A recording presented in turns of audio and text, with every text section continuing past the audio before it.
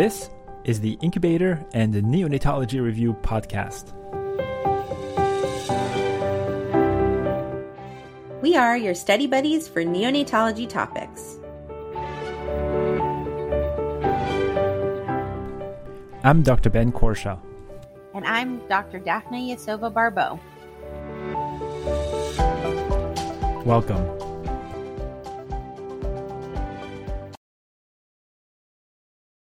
Hello, everybody. Welcome back to the Incubator and Neonatology Review podcast. It is Tuesday. We're back doing more infectious disease and immunology questions. Daphne, how are you this morning? The immunology is tough. You know, we so rarely see immunology. Really, it's not a major part of our practice, right? So I don't like to give excuses, but I have an excuse for why I'm not as good in immunology. I took an immunology course in college. And I exempted out of my course in med school. And I'm sure. I did not exempt out of the course, and I still am struggling. So, and I am sure that if I had actually attended the course, I would have probably gotten some of these questions a little bit more correct. Anyway. All right. So we are picking up where we left off. I think the last question we did was question 53.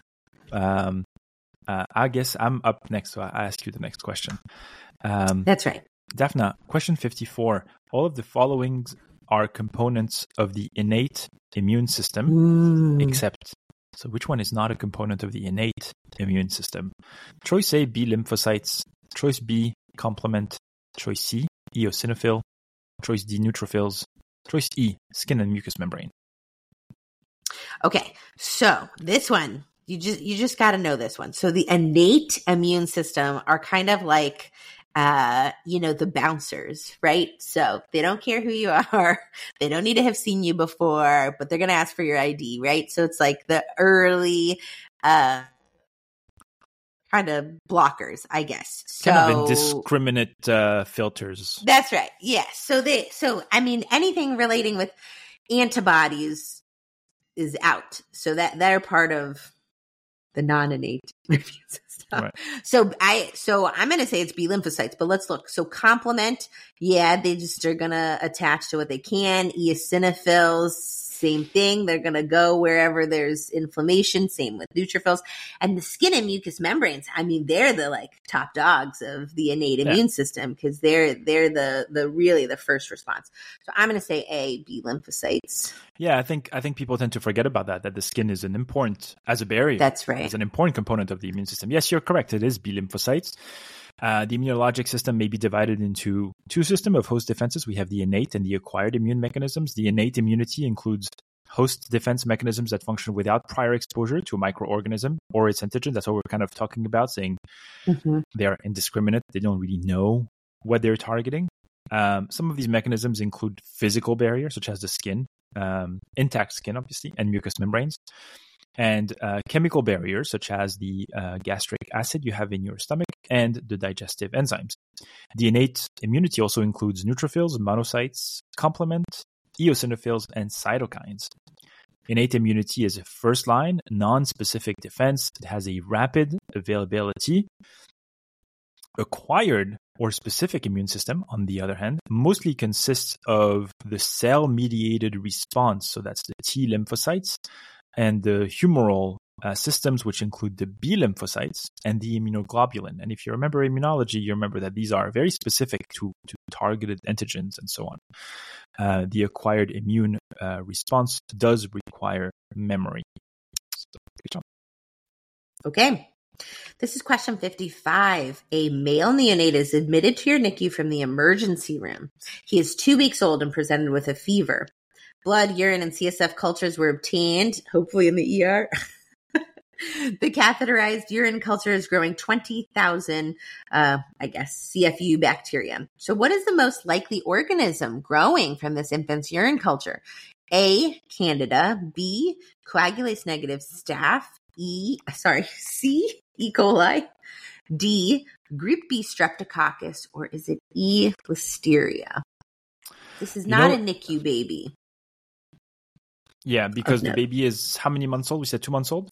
It's 2 weeks old. Right. On Earth. I remember from my studying that the answer to this question is E. coli. That's my choice. Mm-hmm. I'm worried though. I'll have to look unless the incidence has changed, but I'm going to go with E. coli. So the neonate in the vignette has a urinary tract infection. That's correct. It's E. coli. The organisms most commonly associated with a neonatal urinary tract infection are similar to those that cause neonatal sepsis. So infection with E. coli is the most common. Although group B strep can be isolated from the urine of infants with GBS sepsis, primary urinary tract infection is rare. Pathogens causing healthcare associated infections, which was not this baby, but include the following: E. coli, other gram negatives such as Klebsiella and Enterobacter, Enterococcus, Candida, and cons are the coagulase negative staph. Empirical therapy for a neonatal urinary tract infection should include ampicillin and an aminoglycoside in dosages used for sepsis. Administration should be parenteral because of the high incidence of sepsis in association with urinary tract infections in newborns and because of the often erratic oral antibiotic absorption in infants. Vancomycin and aminoglycoside should be considered for empirical therapy of healthcare-associated urinary tract infections. I think this still holds true. I'm looking it up now. It looks like E. coli is still the bug to treat. Yeah, and especially, there are likely to be the opportunity for quick questions about early onset sepsis pathogens versus late onset sepsis pathogens. Those you should know. But this was specifically about urinary tract infections. So. Mm-hmm.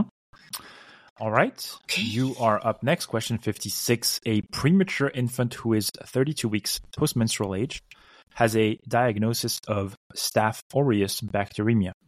A nurse in the NICU consults the neonatology fellow because of concerns that the infant has a swollen erythematous knee with decreased motion. Which of the following management steps is not indicated? Antibiotic treatment for 4 to 6 weeks. That's choice A. Aspiration of fluid. That's choice B.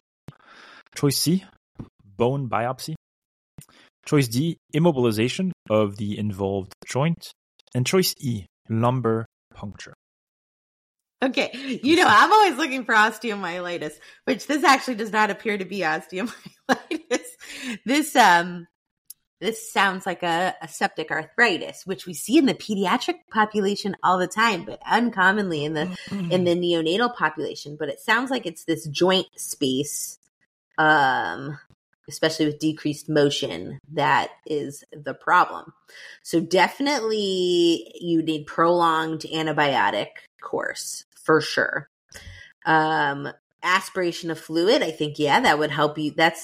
It's invasive, but not the most invasive thing we do, and it could certainly direct antibiotic therapy. Bone biopsy. Well, I don't think it's an osteo. We can debate the use of bone biopsy and osteo, but it sounds like this is a septic arthritis, so you probably wouldn't need to do that. Immobilization of the involved joint. I don't actually know. I think that's falling out of favor. But an E, lumbar puncture, I think if you've got infection in joint fluid, that a lumbar puncture would be warranted for the full workup. So I'm between C and D. I don't know what the data is about D, immobilization of the involved joint, except that maybe there would be pain, so that would be helpful. But like I said, it's a septic arthritis, so diagnosis is with B, aspiration of the fluid. So I'm going to go with C. Bone biopsy is not indicated. Yeah, you're correct. Bone biopsy is not indicated in that case. So the infant in the vignette most likely has septic arthritis of the knee, probably from hematogenous spread following the bacteria. So I think that's another interesting one, that hematogenous spread is an important reason for the development of an osteo, just like in the case of this baby with a history of bacteremia. Mm-hmm. While septic arthritis can be associated with osteomyelitis, a bone biopsy is not indicated. Aspiration of the fluid is indicated for confirmation of the diagnosis and relief of the increased pressure that results from a pus-filled joint. Immobilization of the involved joint may help to minimize pain. Antibiotic treatment is needed for 4 to 6 weeks in an infant with Staph aureus joint infection. A lumbar puncture is indicated to rule out meningitis, and infants with septic arthritis are at greater risk of having permanent abnormality compared with infants with osteomyelitis. So I think that's another important thing. I think one of the things that was not really discussed in the question stem or in the answer is, well, what about if in the cases of osteo, like what about X-rays and so on? So we have to remember that the X-ray in an osteomyelitis may lag behind, so you may not see anything on the first 7 to 10 days. But yeah, so that's another thing that I took down in my notes. Good job. Okay, buddy. We have just a question you got to know cold. Okay, this is question 57. What is the most likely serotype of group B streptococcus to cause late onset disease? Serotype 3. Okay, very good. The choices were 1 through 5. Yeah. The choices were 1 through 5. And the answer is 3. So GBS, group B strep, 3. 3 words. I don't know. That's how I remember it. So serotype 3 is responsible for the majority of late onset group B streptococcus infections, with symptoms typically occurring after days 7 of life. Again, late onset sepsis. Approximately 30 to 40% of affected infants have meningitis, and half of affected infants will have neurologic sequelae. Mortality with late disease is 2 to 6%. Premature infants are actually not at an increased risk for late onset disease. In contrast, early onset disease occurring less than 7 days of life is more commonly associated with pneumonia, 35 to 55%, and less commonly associated with meningitis, 5 to 10%. Typically, many serotypes are responsible. Serotype 3 is still most likely, and premature infants are at greater risk of early onset disease than the term infant. Oh, you're muted, buddy. I was saying very good. GBS, 3 letters. Very serotype nice. 3. 1 to 3. That's right. That's it. Yeah. All right. Do we have time for one more, or should we call it a day? I don't know. Those were tough ones. All right. I'll see you tomorrow then. Okay. Bye. Thank you for listening to this episode of the Incubator and Neonatology Review podcast. If you like our show, please leave us a review on Apple Podcast or Spotify. We would love to hear from you, so please feel free to reach out to Daphna and I via email by sending your messages to nicupodcast@gmail.com. You can also message the show on Twitter @NICUPodcast. Thanks again for listening, and see you next time. This podcast is intended to be purely for entertainment and informational purposes and should not be construed as medical advice. If you have any medical concerns, please see your primary care practitioner. Thank you.